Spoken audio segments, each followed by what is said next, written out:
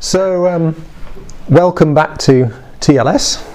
It's been a couple of months, or it's been 3 months actually, I suppose, until we've started again over the summer break. But we now have lime scones to look forward to for the discussion, which I'll get to reasonably quickly, I think. Part 1 will be a little bit quicker than part 2, I think. So this one is about creation or evolution, or both. What are the issues? And as Maria's already pointed out, in my first sentence here, I point out that this topic stirs strong passions, as people believe the whole of Christianity rests on this item. Now, I would probably take some issue with that, but it's important that we understand why. Why do people? I'm going to look over my glasses at you, which is very kind of, I'll try and position them so that I can do that. But we need to understand why people think that. Some people here might think that. People who are listening on the podcast might think you have to believe one way, otherwise everything's undermined. Now that brings me back to our very, very first TLS session when I spoke about the Tower of Bricks analogy and how often people's experience of God and church and life, it's almost like a tower of bricks where each layer of theological truth has got to be true, and people kind of pile one truth on top of another, and then their faith and their relationship with God and their trust in Jesus rests on the top of this tower. And for many people, this issue of creation and evolution and all that goes with that is sort of right at the bottom of this tower.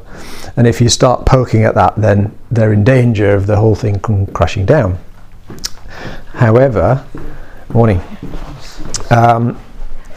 as we said right at the beginning, we have to be a bit wary of resting all our beliefs on that particular truth or any particular truth. And hopefully we're strong enough now to kind of think, well, actually, we don't have to do that. But we need to look at it because it's a big issue, actually. It's a genuine issue, and for some people it's a major tower wobbler, as David Matthew likes to call it.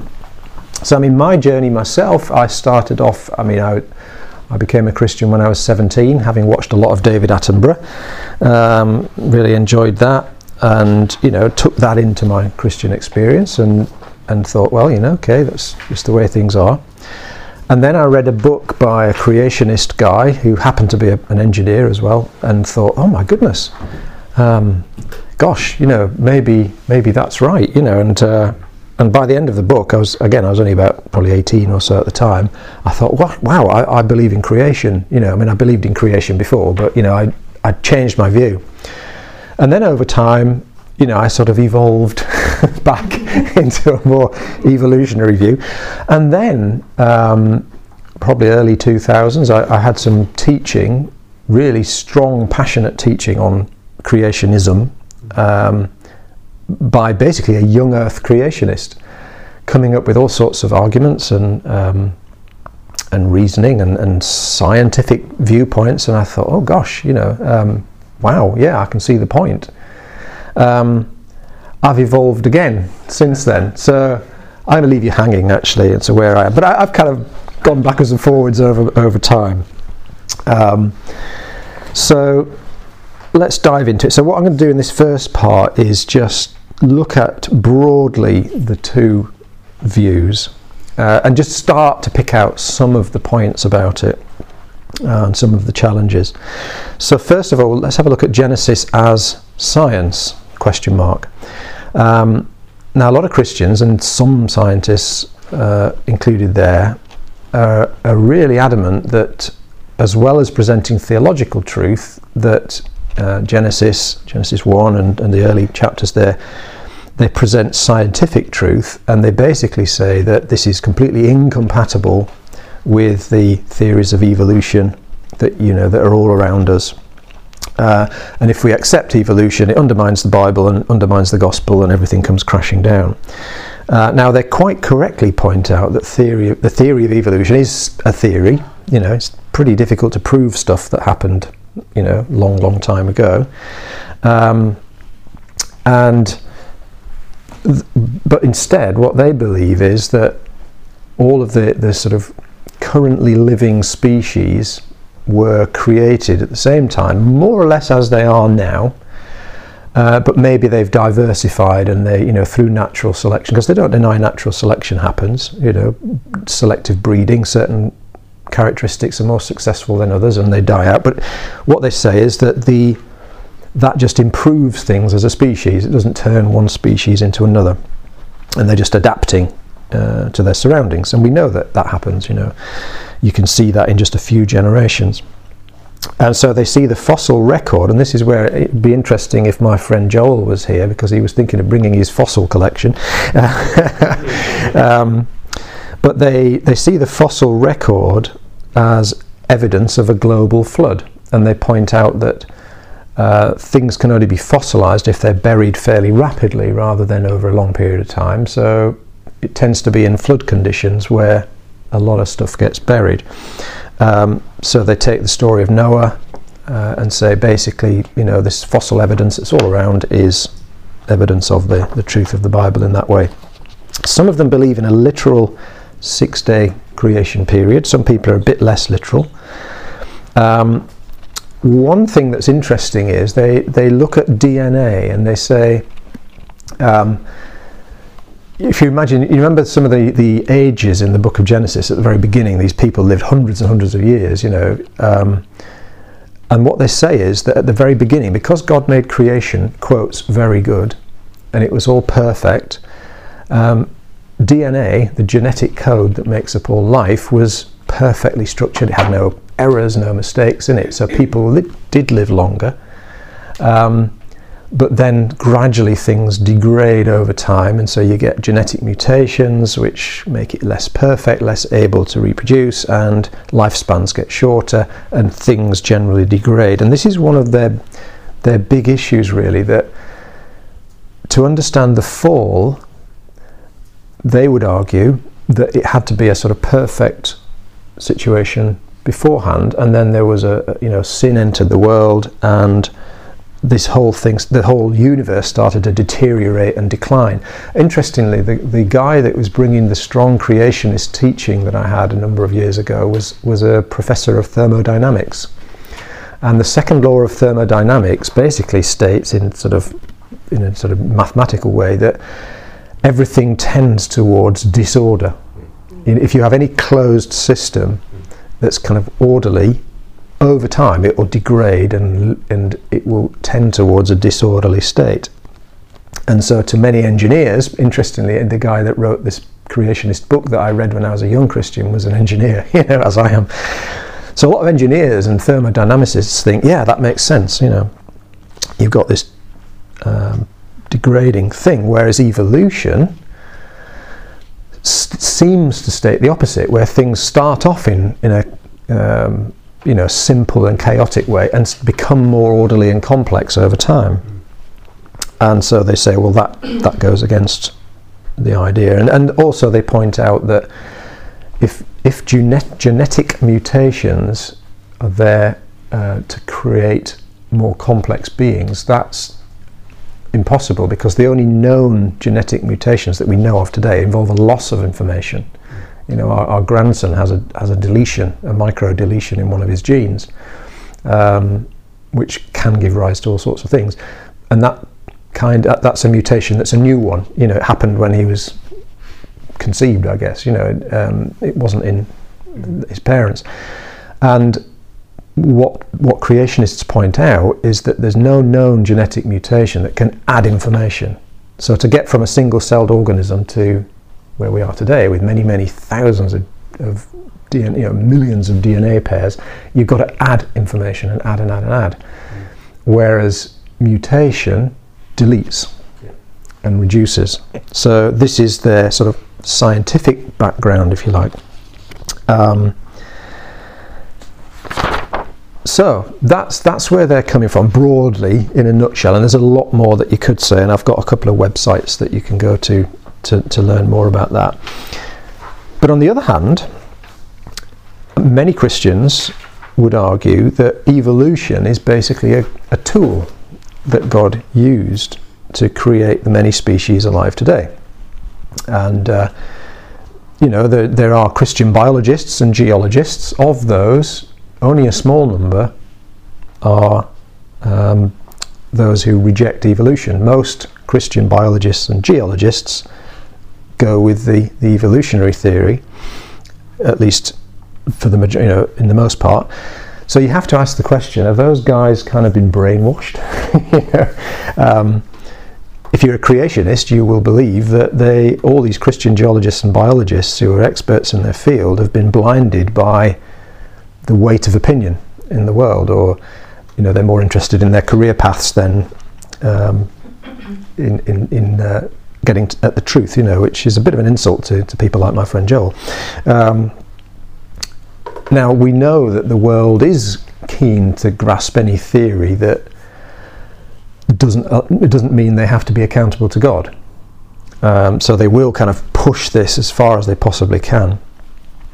But is it possible that these Christian biologists and geologists have actually seen something, looked at the evidence, and found it possible to believe in the Bible, but also some form of evolution?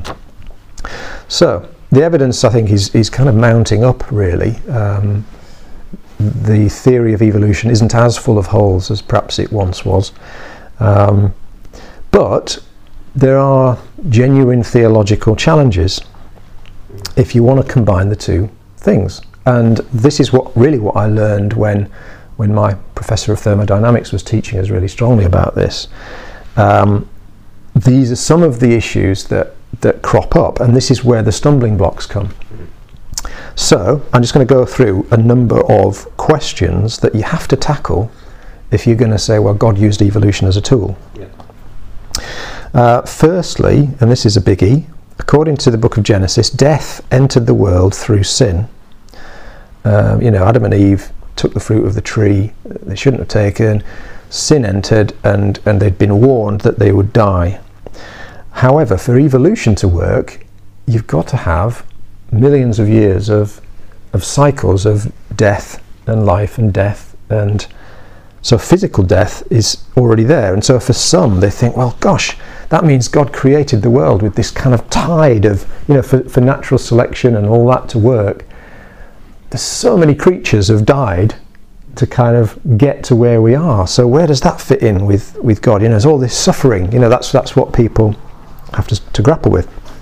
Another question: if evolution relies on random processes, and I don't believe it. You know, if it was this, it wouldn't be just random, because we do believe in God regardless. We're trying to combine them. But if evolution was random, then life is essentially meaningless. So, you know, survival of the fittest, you know, this is what Darwin taught about. You could use that as an excuse to not look after the weak, you know, not care for the disabled.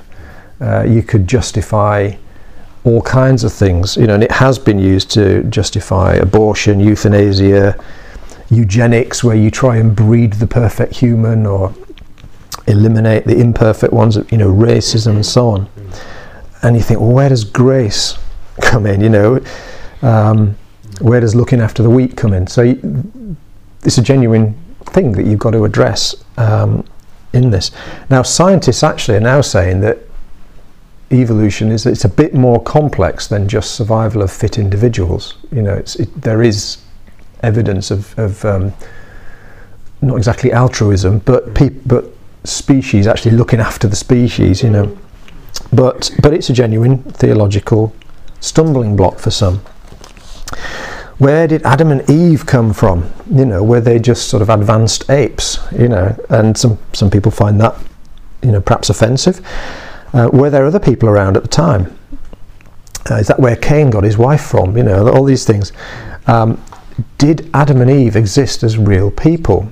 So many people look at the Bible and they look at the genealogies and they go, well, you can trace it all the way back, the real names, real people, real individuals, all the way back to Adam and Eve.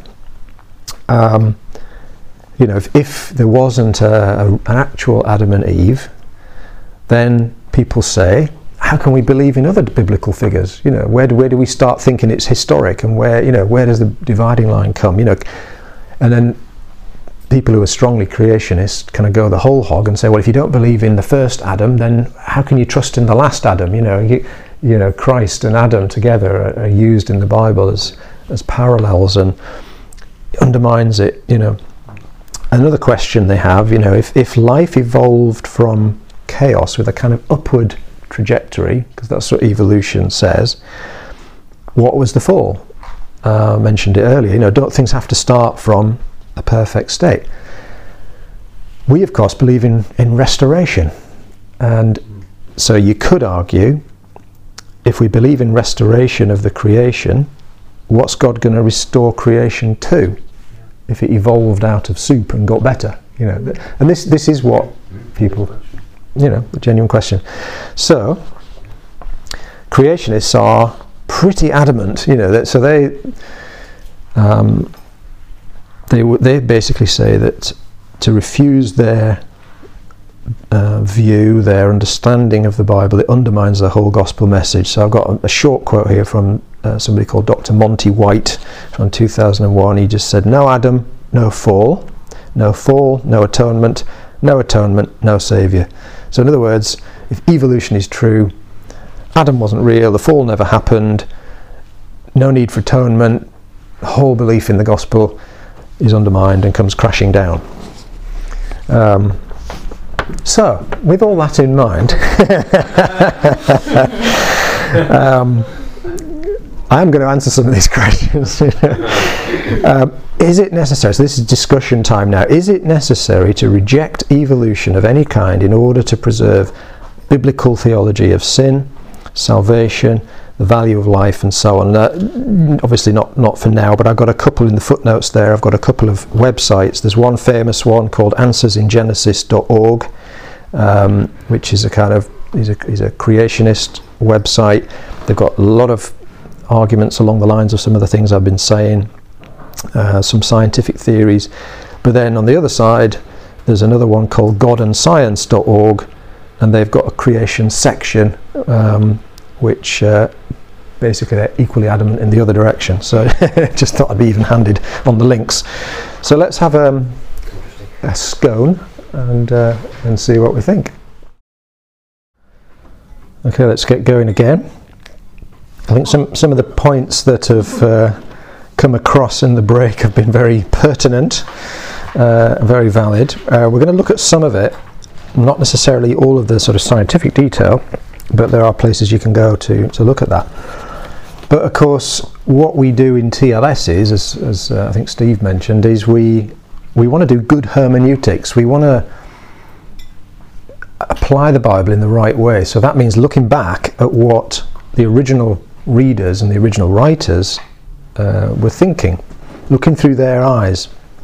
So why was Genesis 1 and the rest of the Genesis book, why was it written? Well, the first 5 books of the Bible, called the Pentateuch, which obviously includes Genesis, the traditional view is that they were written by Moses. But of course, if you read it, there are clues in it, some more obvious than others, but there are plenty of clues that at least parts of them were written a lot later.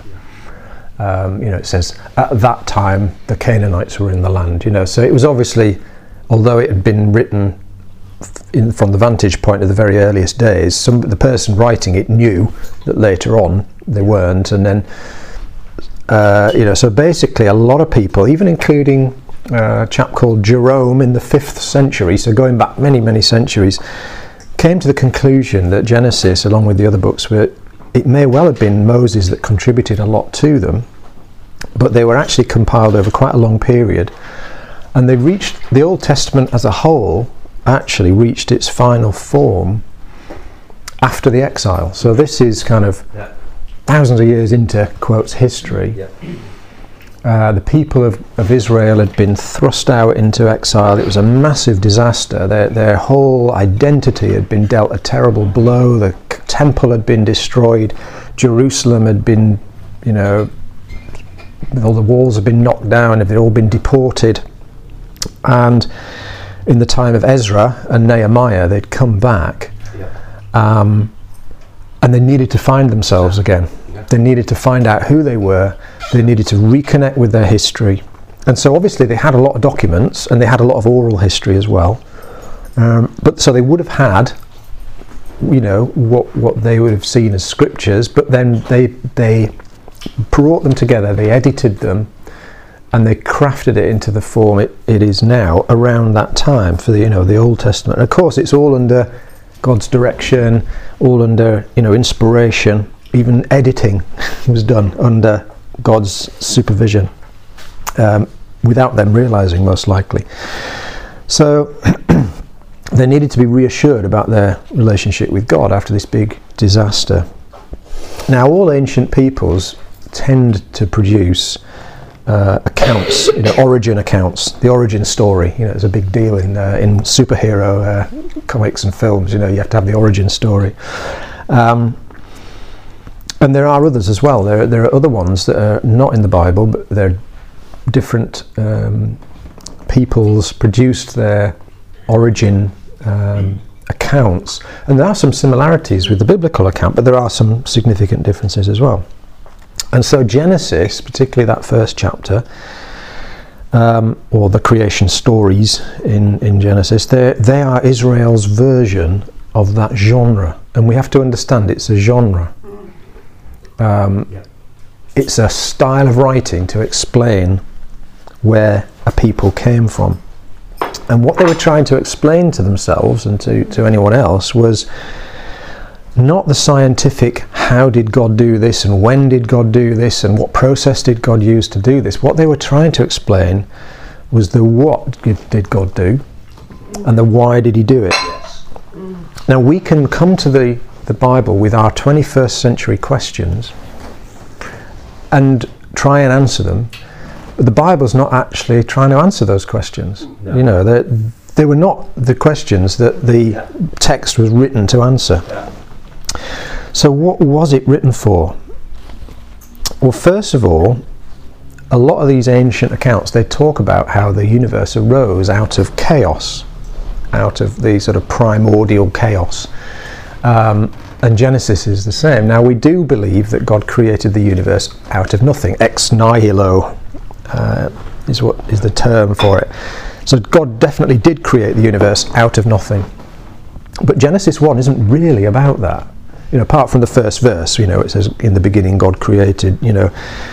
Okay, that is creation, that is out of nothing. But the rest of it is a record of how God brought order and a functioning cosmos out of chaos. Yeah. You know, it says the earth was formless and empty. And so God brings order and he brings life and he makes it work. It's possible that you can read that as the earth became formless and empty. And some people have proposed that the entrance of, you know, the rebellion in the heavens of Satan actually disturbed God's creation and made it formless and empty. But I don't know, it's difficult to prove. The Bible doesn't really say, but it's possible. So but it's worth remembering that before Adam and Eve fell, the possibility of suffering and evil and death was already there because of this spiritual rebellion that had occurred. But the main point about Genesis 1 is not a scientific description of how God made the universe, but it's a theological statement of who God is and who we are. In actual fact, you can say that it's not just one among many stories, because it does portray God as superior in lots of ways.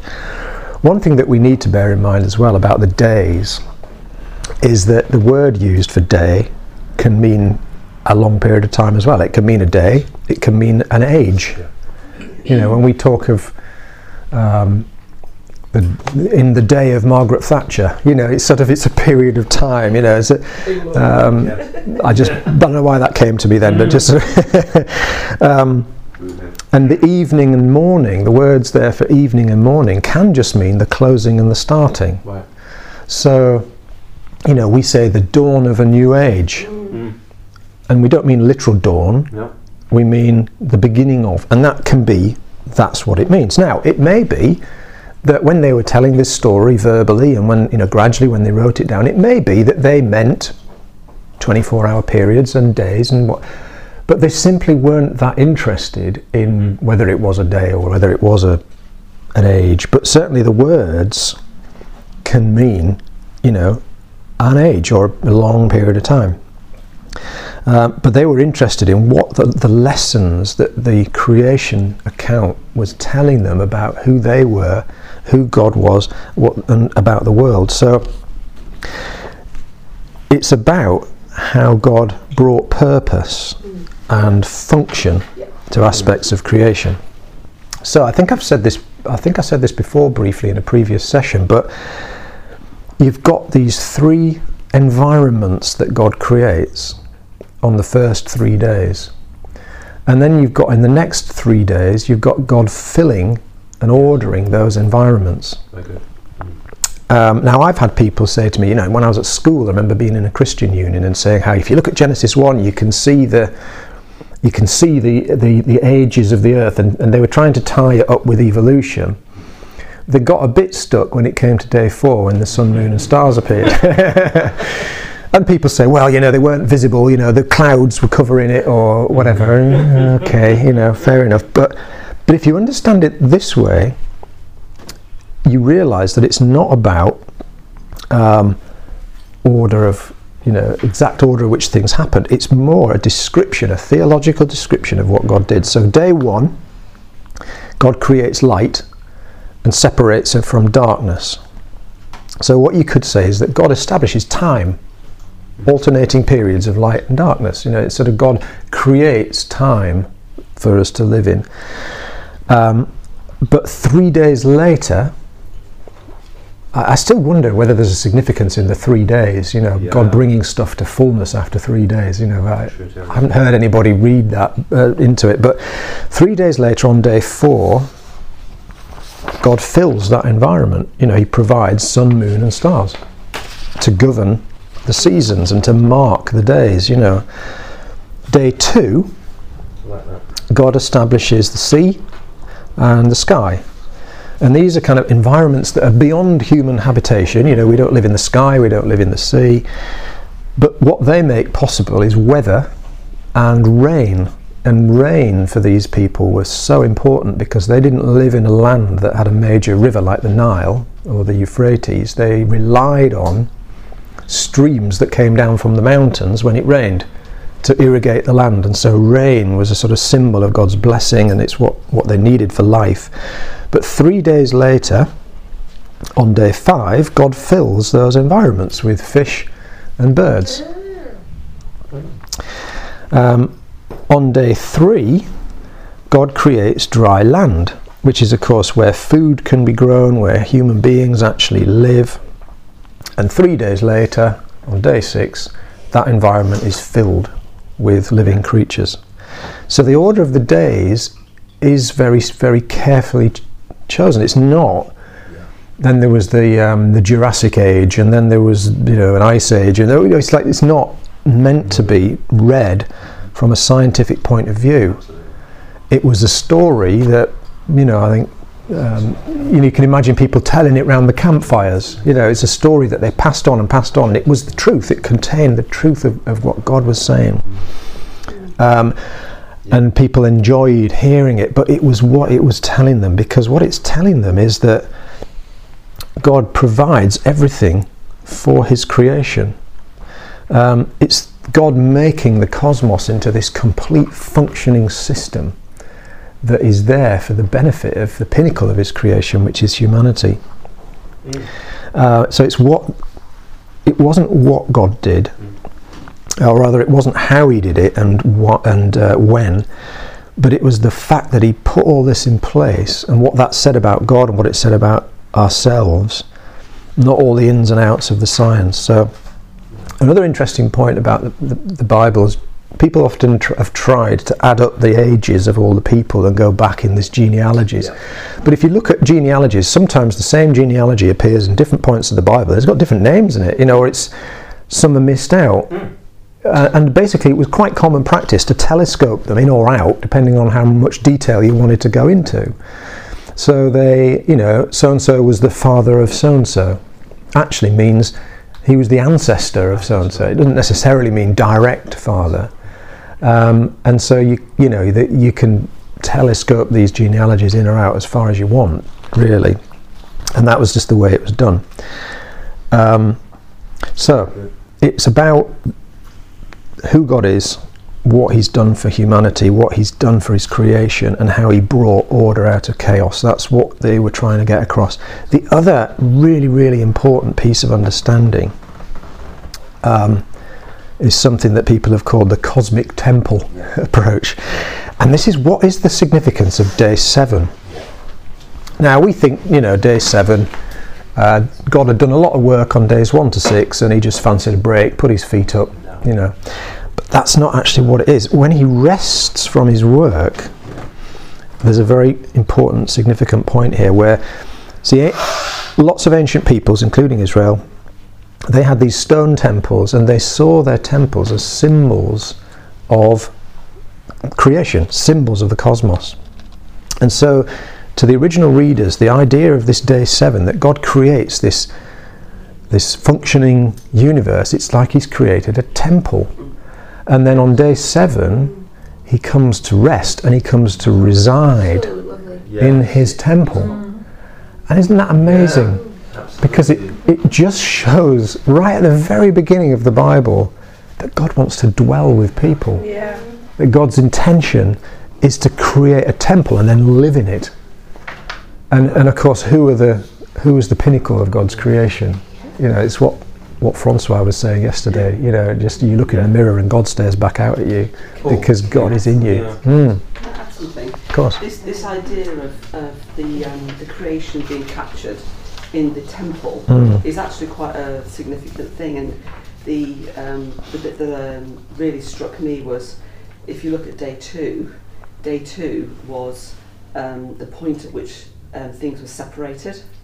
So there was the firmament came and it separated things, and that's often been thought to be represented by the veil of the temple, and it had angels embroidered on it as a sign of it being the bridge between eternity and, if you like, the physical realm. Day 2 was the only day in the Genesis story that wasn't good. Interesting. It doesn't say it was good. Right. Oh, I see. He doesn't say that was good. Right, okay. So that's an interesting one. Day 2, it just said it happened. Day 3, 4, 5, 6 were good. Day 6 was very good. Interesting. I'll I'll have to ponder that. I mean, arguably on day 1 he separates light from darkness, and day 2 he separates sea from sky, and then day 3 he separates the waters to make the land. So there's an element of separation on all those days, but it's to do with bringing order. But no, it's interesting. This idea of the temple is it's a very Judaic idea, Hebraic idea, that the temple was a earthly manifestation of the creation. Yes. What Moses saw on the mountaintop was the creation, and it was make it this way, replicated on earth, and the veil represented day 2, which was the separation. Oh, interesting. Yeah, I've not read that one. Where it doesn't say it was good. Okay, worth thinking about. But I love this thing of God coming to dwell with us. So right at the very beginning, his purpose in creation is to live in what he's made. Absolutely. Isn't that beautiful? And also, I love the idea of the sets of 3, because it's quite, again, in Hebrew poetry, they often have couplets and sets of 2, and so it reinforces the idea of it being a poetic genre. And I love the fact that also it's Trinitarian. Father, Son, Holy Spirit was all involved. Yeah, and you can trace their involvement through in the rest of the scriptures as well. But so it should bring us huge encouragement about the nature of God as a benevolent creator, not a threatening creator, right at the beginning there. Another thing about ancient temples, they almost always had icons, images. Icon is a Greek word, it means the image of the gods. So the god used to have, they make a little image and put the image in the temple, and it represented the god that was supposed to live there. But in God's cosmic temple, he creates, who does he create? He creates us. We are his icons. Absolutely. So he puts us into the temple that he's made as his representative, as his image and likeness. And it brings a whole new perspective to the significance of human beings. And there's a Hebraic idea that that's what Satan didn't like. Yes. Right, the image. Well, he wanted to be the image, didn't he? Yeah. And that is why the people of Israel were banned from making any graven image, any other image made to look like anything, any lifeless form, because the only valid image of God is a living, breathing human being. Anyone, you know, and this is not just Jesus, this is us, this is everybody. The valid image of God, which again is amazing. Just another little interesting thing about the temple terminology, because you've got this Garden of Eden, you know, which is like a microcosm of what God wants for the whole of creation. So Eden is almost like a temple within a temple, I suppose. You know, I need to look into that a bit more, to be honest. But they get kicked out because of they've broken the relationship somehow, and cherubim are put outside. Now, cherubim, or that's the plural of cherub. Cherub is not a little friendly baby thing with a fat face and ruddy cheeks and that. Cherubim was like, often it was like half bull, half human, a pretty scary thing, but they were guardians to stop you going back. So in the Garden of Eden you had this cherubim with a flame, or multiple cherubs with flaming sword that stopped you getting to the tree of life. And a lot of ancient temples had cherubim sort of in the run-up or near them to sort of protect, you know, to stop undesirables from going near the god, effectively. So that's why they didn't even explain in Genesis what cherubim were, because everybody knew, because it was temple language. So that was just a by the by, really. But Eden was God's pattern for creation, and we haven't yet done it, but we're going to. So how did God create these icons? Well, he breathed his life, his essence, if you like, into Adam and Eve, which is what sets us apart from any of the animals, you know, and that's why some creationists have a problem with us evolving from other creatures, because, well, we're not like them, we're different. However, you know, what if, and here I start to say, you know, what I think, where I've come to on my journey. What if God deliberately and carefully created, in the same way that he unrolls the heavens like a scroll, or he blows up the cosmos like a balloon, gradually, rather than just making it instantly come into being, what if he did the same with life, and it started simple and he gradually evolved it for his own pleasure and for his own, you know, just enjoying what he was doing. He evolves creatures. Maybe that's why a lot of the missing links aren't there, like you were saying, Liv, how you haven't got fish with stubs, or, you know, it's all these, you've got lots of, if it's like a tree starting from single-celled organisms, and then it branches off and branches off and branches off, and then you've got the little twigs that represent all the species that we've got now. We've got a lot of the twigs, we've got the odd bit of trunk, but we haven't got many of the interconnecting branches. But maybe it was always God's ideal to get to where we are, and somehow all these other things died out. You know, maybe God guided the evolutionary process somehow. So it wasn't random. You know, it wasn't completely random, because God set up the circumstances where it happened. So what if at the end of that process, where there are these evolved creatures which are humanoid, they're advanced animals, but what if then God chooses maybe two of them and breathes his divine essence, his image into them, and sets them apart, and it raises them to like a new state of consciousness. They're suddenly conscious of God. They've suddenly got God's creativity. They've suddenly, I mean, okay, they'd probably made tools and things up to that point, maybe, but suddenly their minds and their spirits are open to all the possibilities of who they are and who God is. In my view, I see no reason why there wasn't an actual Adam and Eve, you know, an actual pair of individuals to whom this happened. Now, on the other side, the scripture does use Adam as a cipher, and what that means is like a symbol to represent the whole of humanity. And so some evolutionary thinking Christians say, well, it doesn't matter if Adam didn't exist, because the scripture's quite capable of uses him as a cipher. On balance, I look at it and I think, well, I think he was probably real as well. The scripture does use him as a cipher to represent humanity, but that doesn't mean he didn't literally exist. So you've got this new creature that now bears the image of God. God has moved in to his creation in Adam and Eve. Because when you breathe, it's life. It's, God's breathing his oxygen, his divine life into them. And they have a choice now. They have free will. And they, what we studied last time, do they stay in union with God, or do they believe the lie of Satan? And I've put it in a footnote, but really it's an important point that Satan said, you need to do something else to be like God. You'll be like God if you take this fruit, if you do that. And it was a total lie and deception, because they couldn't be any more like God.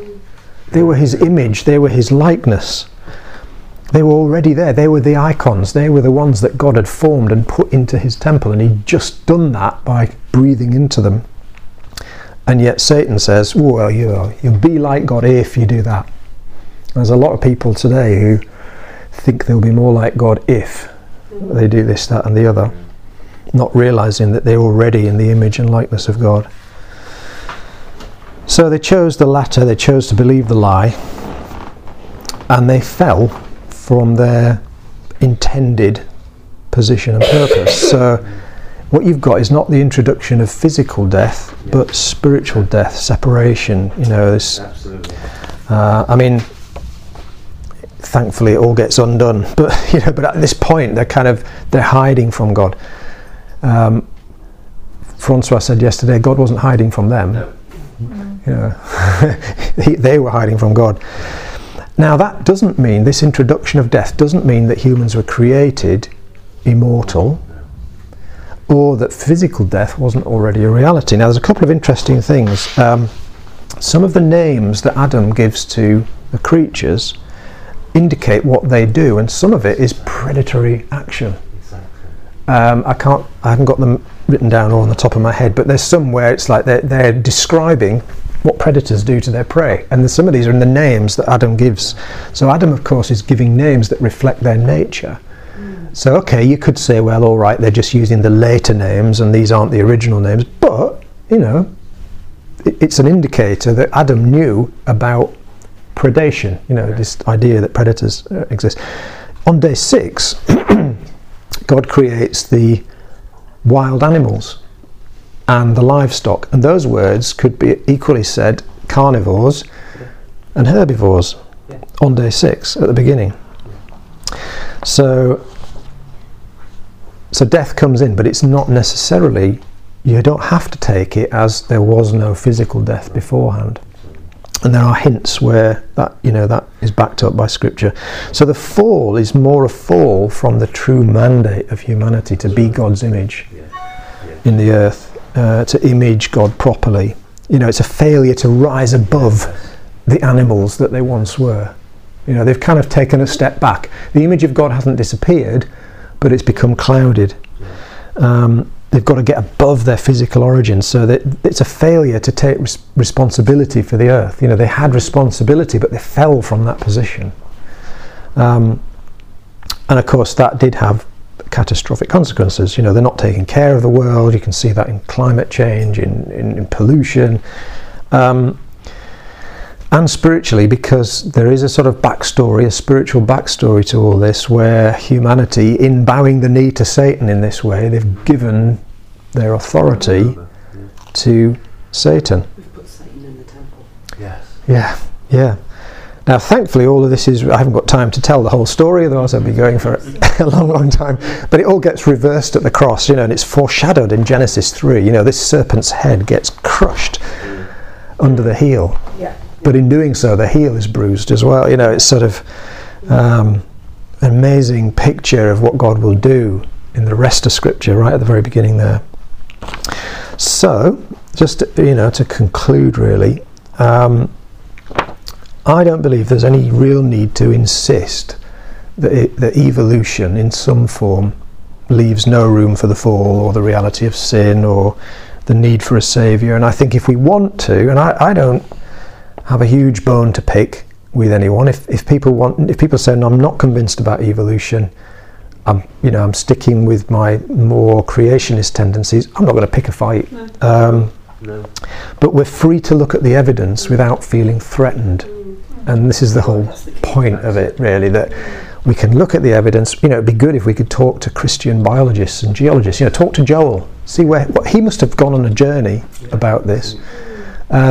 Talk to him, find out what he thinks.